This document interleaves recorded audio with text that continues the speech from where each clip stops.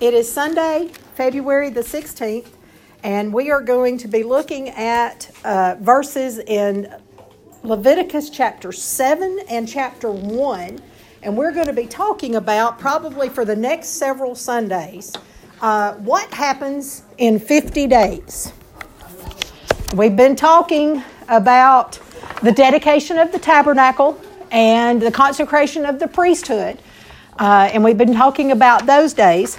There she is. Good morning. Good morning. Sorry, Mr. So we have finished up that study, and we're going to move on into the next days as far as what happens. And I'll tell you, it's a busy 50 days. If you want to think about it in terms of a time span, granted it's a shorter time span, but think about our lives between Thanksgiving and Christmas. You know how it kind of just goes by in a blur and everything runs together? Actually, we could go from Halloween through Christmas almost, because that's how retailers dump it all together nowadays. We go with Happy Thankmas or whatever I think I've seen people say before, because it goes by so quickly and in a blur. Well, these people, needless to say, did not sit down on their hands and not do anything in this time span. So I want to set up a time frame first, and I have that on your handout. And we're going to look at the time that has transpired starting back in Exodus chapter 12. Now, I gave you some scripture reference, so I don't want you to think I'm just pulling these time frames out of the air somewhere. This is scripturally based on this time frame. So Exodus chapter 12. Does anybody have any idea what might have happened in Exodus chapter 12?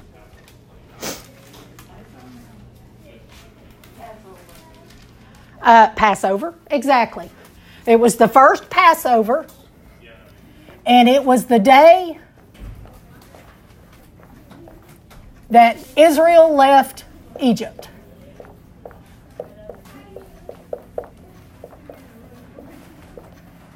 And it happened on the first month of the year on the 15th day. Passover was actually observed on the 14th day. There you go, sweetheart. Yeah, I know, I almost fell out on the floor when I walked in. I'm like, cool. I think it's about time I need to come back. Well, I hope it's more of a permanent thing this time. So this is when Israel left Egypt. And I want you to keep that in mind. This was a brand new, God told them this is a brand new year for you. This starts the first day of a brand new year for you. And he tells them actually on the first day of the month, I want you to get the lamb. I want you to keep it with you for 10 days. I want you to make sure it's good. On the 14th day, I want you to kill it and apply the blood to your doorpost. On the 15th day, you're leaving, because at midnight, I'm going to go through and kill all of the firstborn, but yours will be protected. So Israel leaves Egypt on the 15th day of the first month. Brand new time frame for them. God's setting them up to say, forget what happened in the past. This is a new beginning for you. So that's all found in Exodus chapter 12. Now, look over into Exodus chapter 19 and verse 1.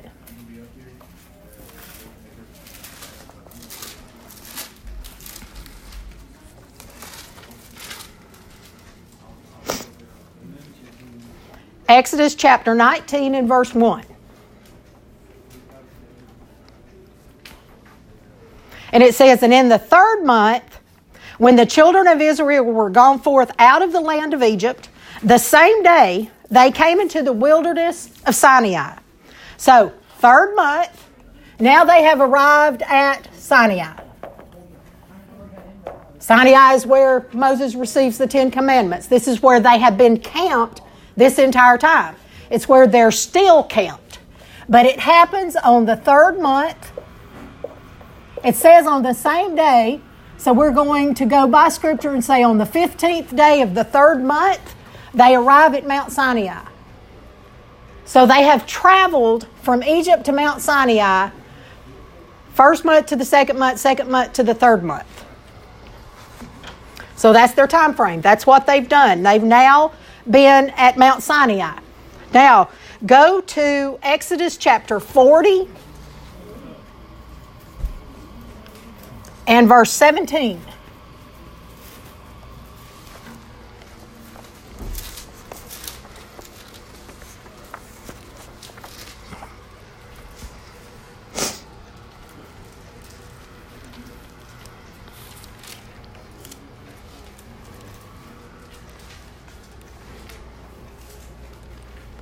In Exodus chapter 40 and verse 17, and it says, "And it came to pass in the 1st month, in the 2nd year, on the 1st day of the month, that the tabernacle was reared up." So this is when Moses erected the tabernacle. And they said in Scripture, this is the 1st month, 1st day. We are now into the 2nd year. We talked about before, we have gone through this timeline before. And those of you that have been here with me through all of this study, we have talked about how long it took them to make all of the components of the tabernacle before it was ever erected and put together. And it was a space of possibly 6 to 8 months. Because if they got there in the 3rd month, you've got 12 months, there's 9 months in this time frame right here. But remember, Moses was gone 2 different time frames for 40 days. So that cuts into that time that they had to take up all the offerings, get everything made, get it built, put together. Well, Moses has now erected it. So we're into the 1st month of the 1st day. They have now been out of Egypt for a year. So, Leviticus chapter 8. Does anybody remember what happened in Leviticus chapter 8? It was the next thing that we talked about after the tabernacle was erected. Yes, y'all got it. I hear it over there. This was the consecration of the priesthood. Aaron and his sons. Also the dedication of the tabernacle. So this happened in the 1st month.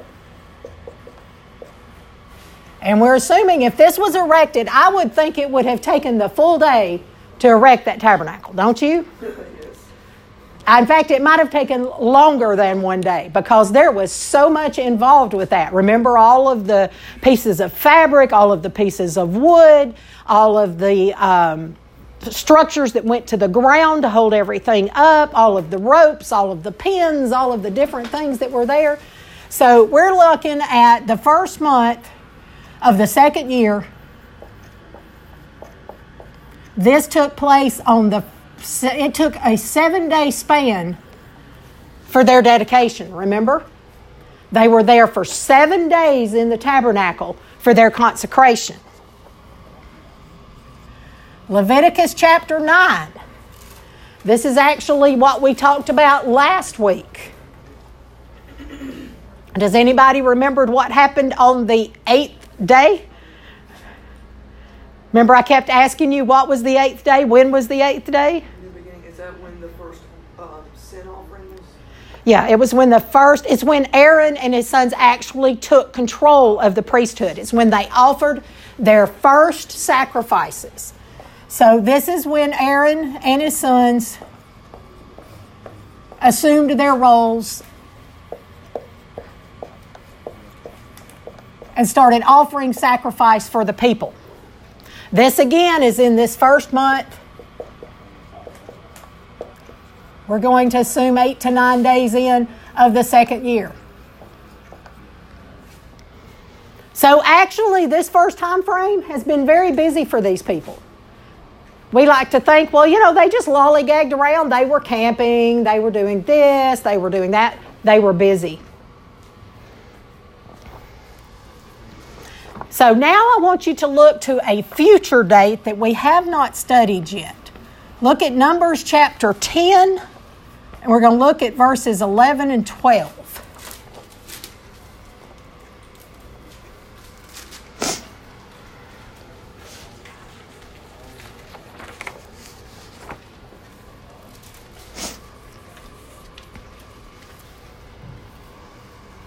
Numbers chapter 10 and verses 11 and 12.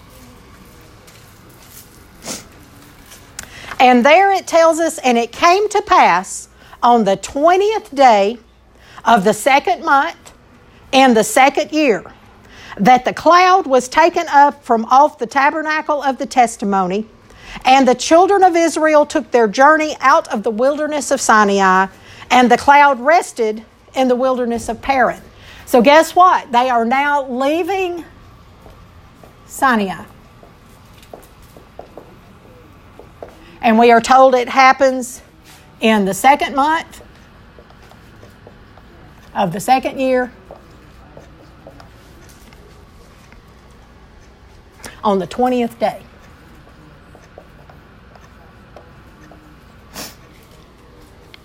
So what we're going to be talking about for the next couple of Sundays is this time frame right here. What happens in this time frame? From the 8th or 9th day of the first month through the 20th day of the second month. It's about a 50-day time span. And it's busy, what these people will be doing.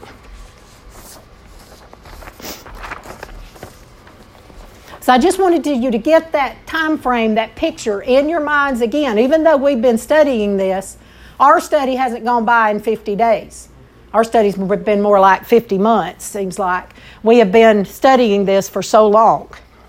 But this is the time frame. So let's talk about what happens in those 50 days. And you know how the Bible is really good about sometimes not getting things in chronological order. Sometimes it's a little out of order. Well, that's kind of what happens with some of these things. We know for sure they happened in this time frame, in the span of 50 days, but it's not necessarily known which event took place first or how it took place in this time frame, but it did happen in those 50 days. So let's go to Numbers chapter 7 and let's look at verse 1.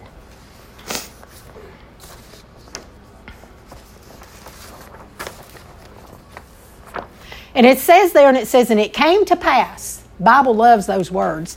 And it came to pass on the day that Moses had fully set up the tabernacle and had anointed it and sanctified it, and all the instruments thereof, both the altar and all the vessels thereof, and had anointed them and sanctified them, that the princes of Israel, heads of the house of their fathers, who were the princes of the tribes and were over them that were numbered, offered. Now we're going to stop right there on that part for today. So we're told that after Moses had the tabernacle set up, that everything that had been anointed and consecrated, all of the vessels, everything set up, it says that these princes of Israel bring an offering, because it says they offered. So your second question on your handout says, according to Numbers 7:1, who brings an offering to Moses at the tabernacle? So who shows up with an offering?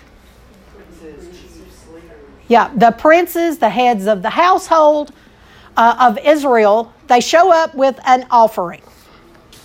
Now I'm going to stop right there because I want us to determine who are these princes of Israel, because they're actually listed and talked about in Scripture several different times. In fact, we have already talked about the leaders of Israel being present when Aaron and his sons were consecrated, how that they were there to witness it, how they were there to see their dedication and their consecration.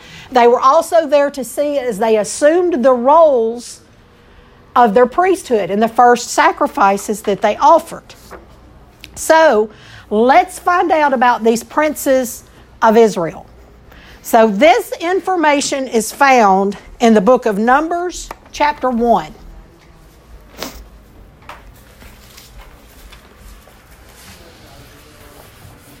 I hope y'all got all this because it's going away. Because I ain't got room to write stuff.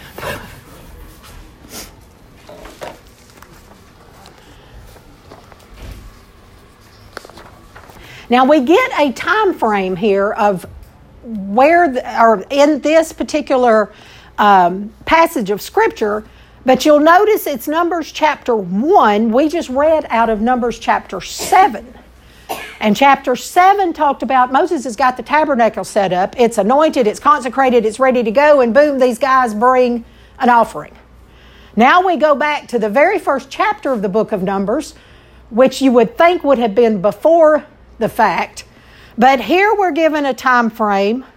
It says, "And the Lord spake unto Moses in the wilderness of Sinai, in the tabernacle of the congregation, on the first day of the second month, in the second year, after they were come out of the land of Egypt, saying, Take ye the sum of all the congregation of the children of Israel after their families, by the house of their fathers, with the number of their names, every male by their polls, from 20 years old and upward, all that are able to go forth to war in Israel, thou and Aaron shall number them by their armies." Now we're given a time frame of when this happened. Most commentators believe that this actually happened prior to the offering that we just talked about out of chapter 7. Because this is where those princes are identified. This is where we find out who they are. So let's not try to get confused over chapters in the Bible in a time frame. Let's just kind of go with the flow. Trust me, I had a hard time trying to figure out how to make all this work where it hopefully would not be confusing for you. So question 3 says, where do we find who the princes of Israel were? It's in Numbers chapter 1. Question number 4, and I got 2 question number 4s on here. So the first question number 4, you can tell I changed in the middle of everything. First question number 4 says, when does the census take place? So when does it take place according to verse 1? Second month, first day. Yep. Second year. Second month, first day, second year. They're still camped at Mount Sinai. They have not left yet. They're still there.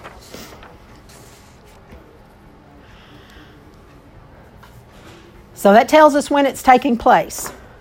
So what they're going to do is they're going to number Israel. And there is a reason why, and it totally blew my mind when I realized why. I mean, it totally blew me away. Had never thought about it, had never heard anybody teach about it, had never been brought to my attention. So get ready, I'm going to blow your mind. Okay, so let's skip this little chart right here for just a second, and let's go down to question 5. It says, what are the specifications on who is numbered? 20 years and up. Yep. Age. Yep, age. This is in verse 3. It says 20 years old and upward. Males. All males, 20 years old and older, that are able to fight a war. Yes. So if you were handicapped, if you were disabled, if you were diseased, you were not counted because you were not able to fight. If you were too old to fight, you were not included in this census.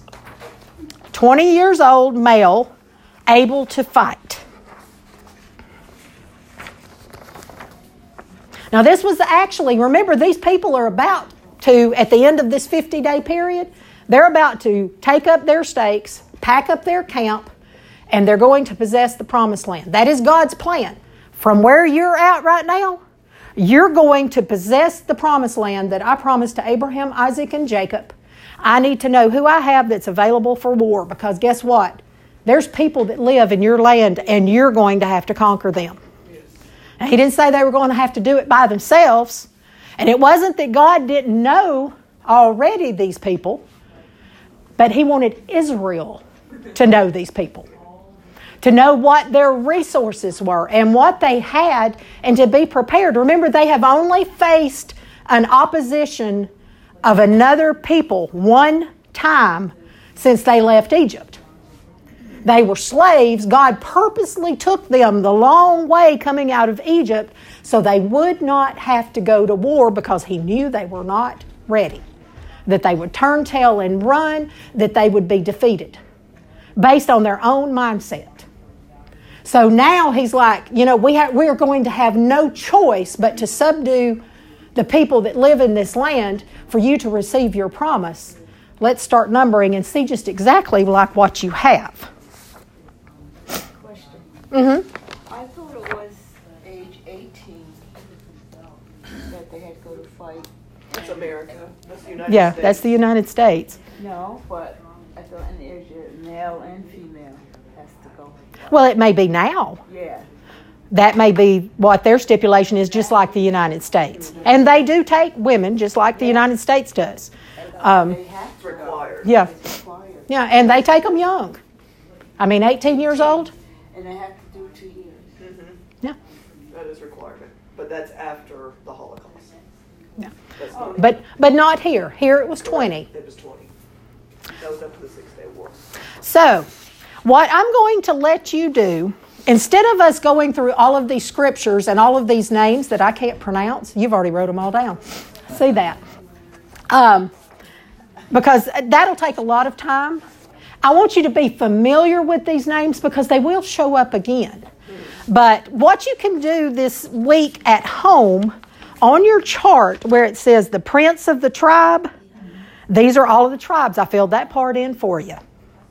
If you want to write in all of those names so you'll be familiar with them, I'm going to let you do that at home. They are all listed in Numbers chapter 1, actually from verse 5 through verse 15. It will tell you every one of the names. Now, what is interesting about this, in verse 4, God tells them, and with you, because he's telling Aaron and Moses that you're going to have to go number all of these people. Do you realize how many people there are that they're dealing with? About 3 million. Now, that includes women and children. We're looking at over 600,000 men that are numbered. So, for 2 men to try and figure out, okay, what tribe are you from? Are you the right age? That would take forever. We've only got 50 days, and we don't even have a full 50 days to accomplish this. So God has a plan. He says in verse 4, and with you there shall be a man of every tribe, every one head of the house of his fathers. That's where the princes are chosen. Guess what? God chooses the princes. Aaron and Moses do not choose who these men are. God already has them chosen to be Moses and Aaron's helpers. So Moses and Aaron have nothing to do with it. They're just told, hey, look, these are the men that are going to be helping you. Go get them. They're going to help you perform this census. So let's skip down to verse 16. This is after all of them are named. And it says, these were the renowned of the congregation, princes of the tribes of their fathers, heads of thousands in Israel. And Moses and Aaron took these men, which are expressed by their names.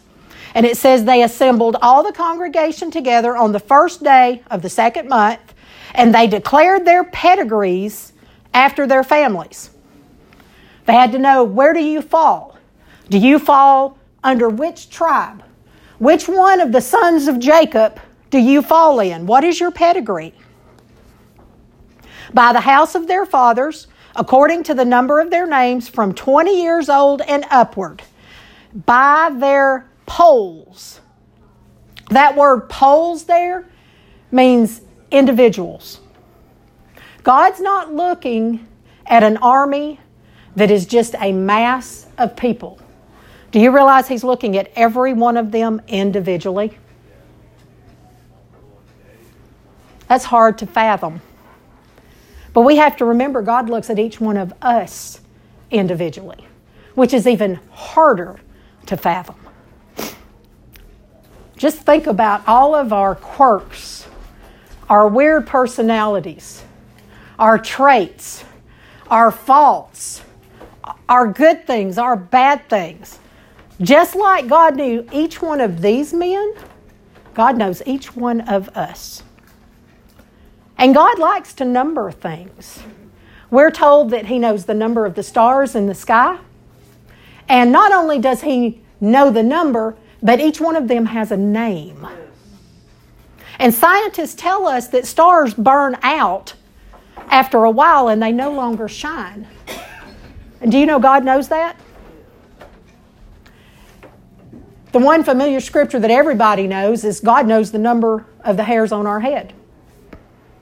Not just the number of the hairs that are there, that there are 1,200,500,002 hairs, but each one of them is numbered. So when you brush your hair in the morning, and if you're like me and you pull all of them out that come out in the brush, do you know God knows that's number 1, and that's number 5, and that's number 2,500,002.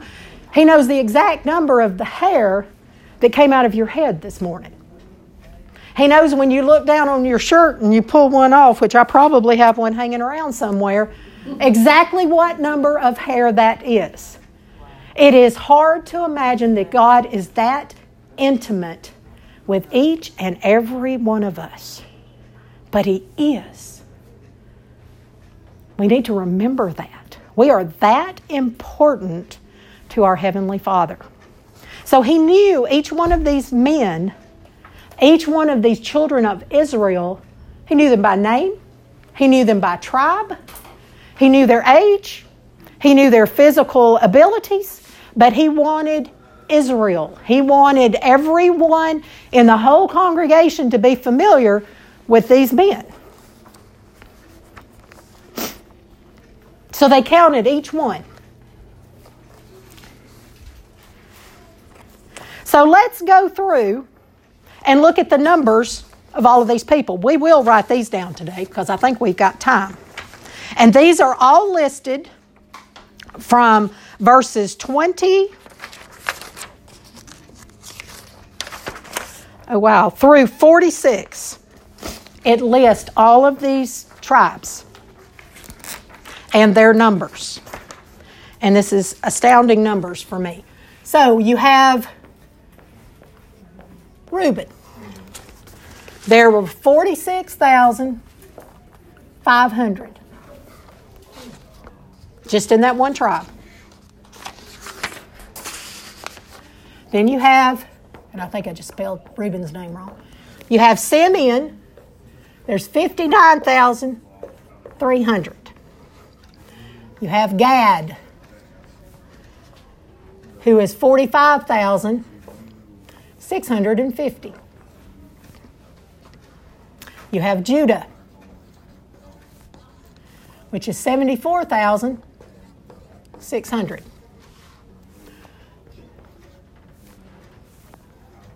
You have Issachar. There's 54,400. You have Zebulon. He's 57,400. Now the tribe of Joseph is split into two.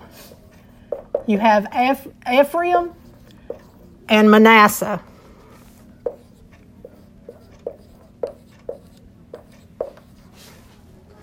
Of Ephraim, there is 47,500. Manasseh, there is 32,200. You get Benjamin.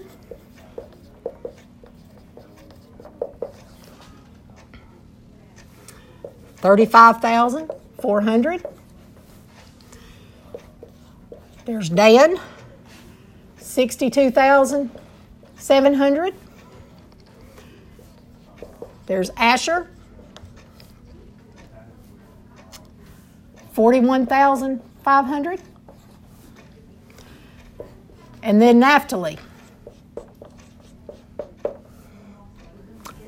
53,400. Gad before Judah. She mentioned Gad before Judah. I know Gad towards the bottom. It was 45,650.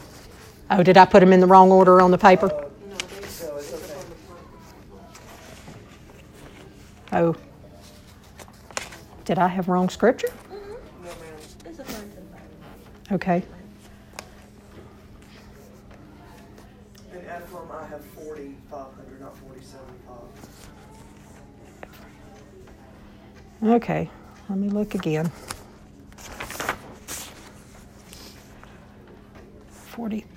40,000. Yep, you're right. 40,000. Sorry. 500. Your teacher is subject to error. I do not claim to be the end-all, know-all. Any other errors, or does that look good? No, that's it. Yes, ma'am. Okay. All right. So the total, and I did not add up all those numbers to see if Scripture was correct. I just took Scripture that it is correct, is given in verse 46. Even all they that were numbered were 603,550. That's a large army. Now, you will notice the tribe of Levi is not mentioned here. They were not numbered in this census. The reason why is because the tribe of Levi did not go to war. The tribe of Levi's, their responsibility was the tabernacle. They were to maintain, set up, move, everything that had to do with the tabernacle, the Levites did. So they were not numbered in this census. They are numbered, but not here. These were all of the tribes that had men available to go to war. 603,550.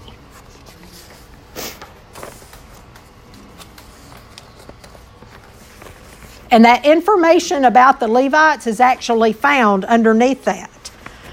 In verses 49 through 51, it tells us that they are to look after the tabernacle. That is their responsibility. They are to take it down. They are to set it up. They are to maintain it.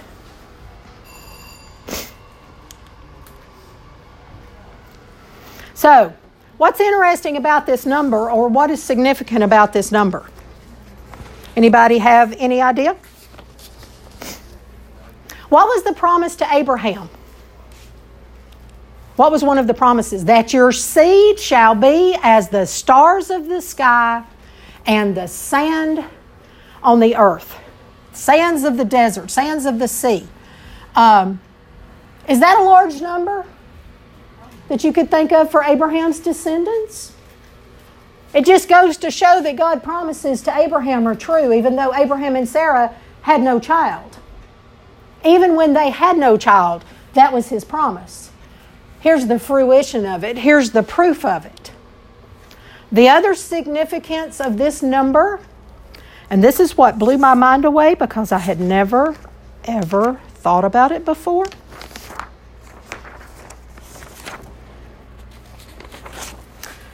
I've got my notes all out of order, so hang on a minute here.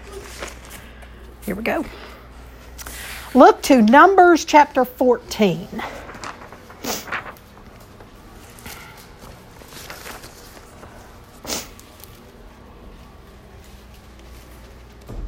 Numbers chapter 14, and we're going to look starting in verse 26.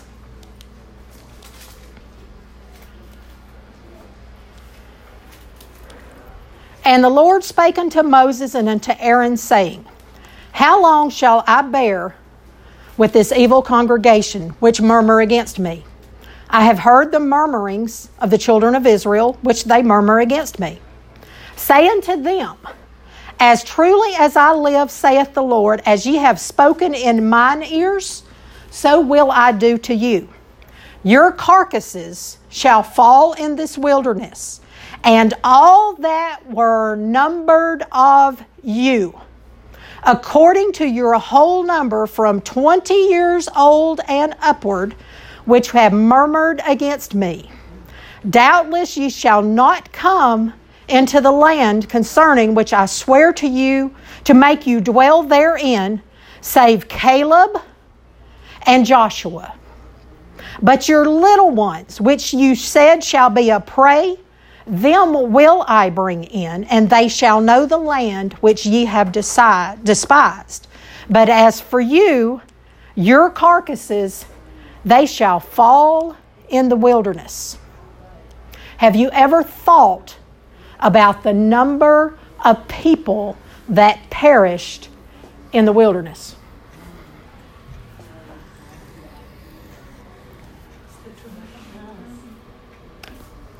That's the number of just the men.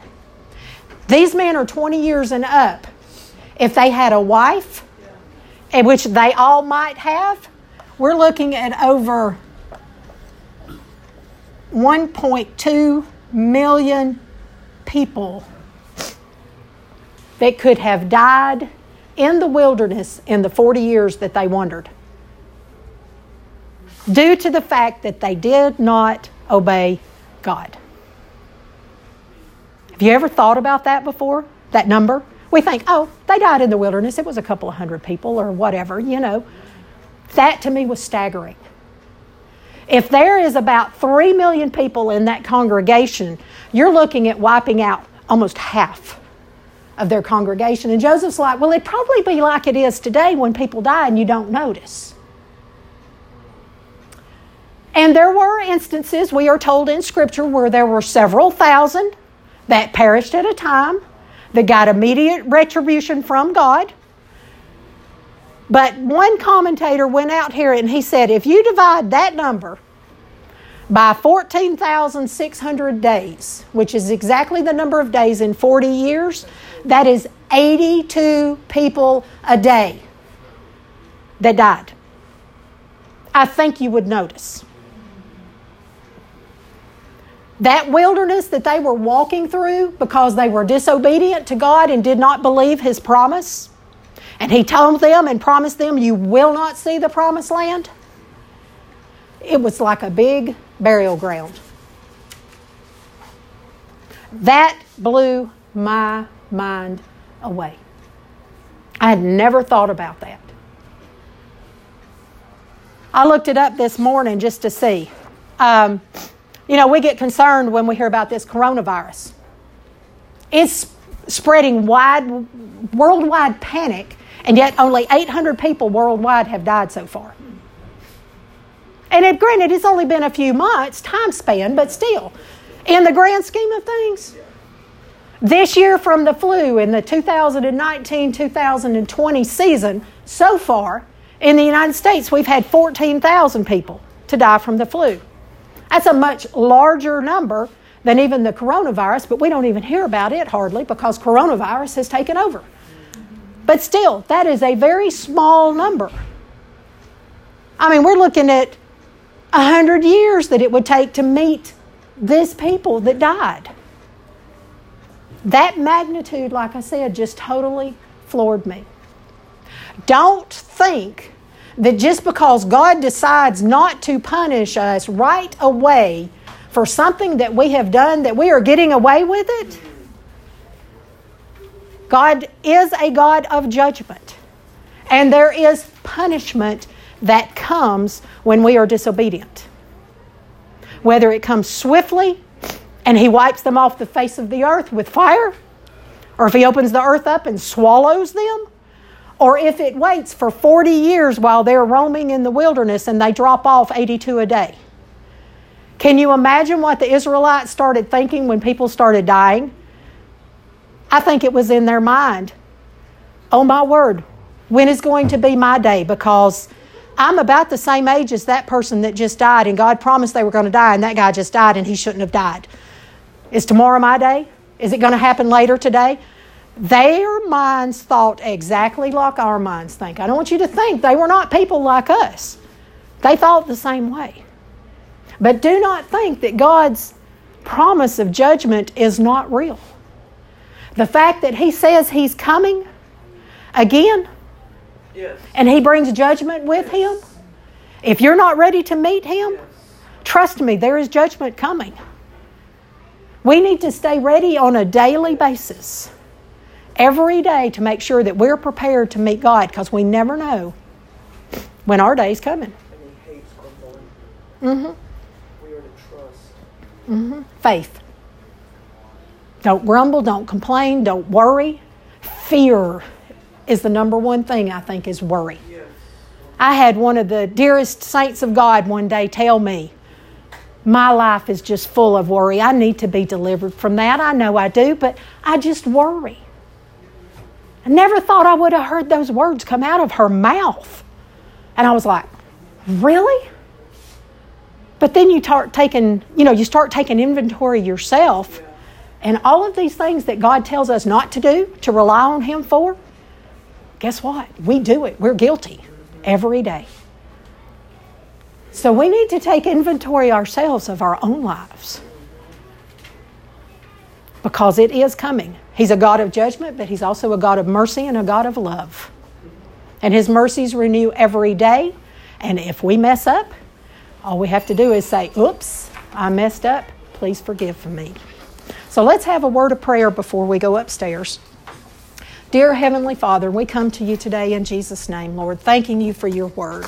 I thank You for their students, and I thank You for their attention to Your word, Lord. I thank You for their diligence to Your word. I pray that You'll have this to plant deep within our souls, God, that You are a God of judgment, that You do have a standard for Your people, that You do expect our faithfulness in Your promises, and You do expect us to live for You, Lord, but that also You have provided a way of escape, Lord, that we don't have to face Your judgment, that we can live and reign with You forever if we just trust You and have faith in You and believe in You.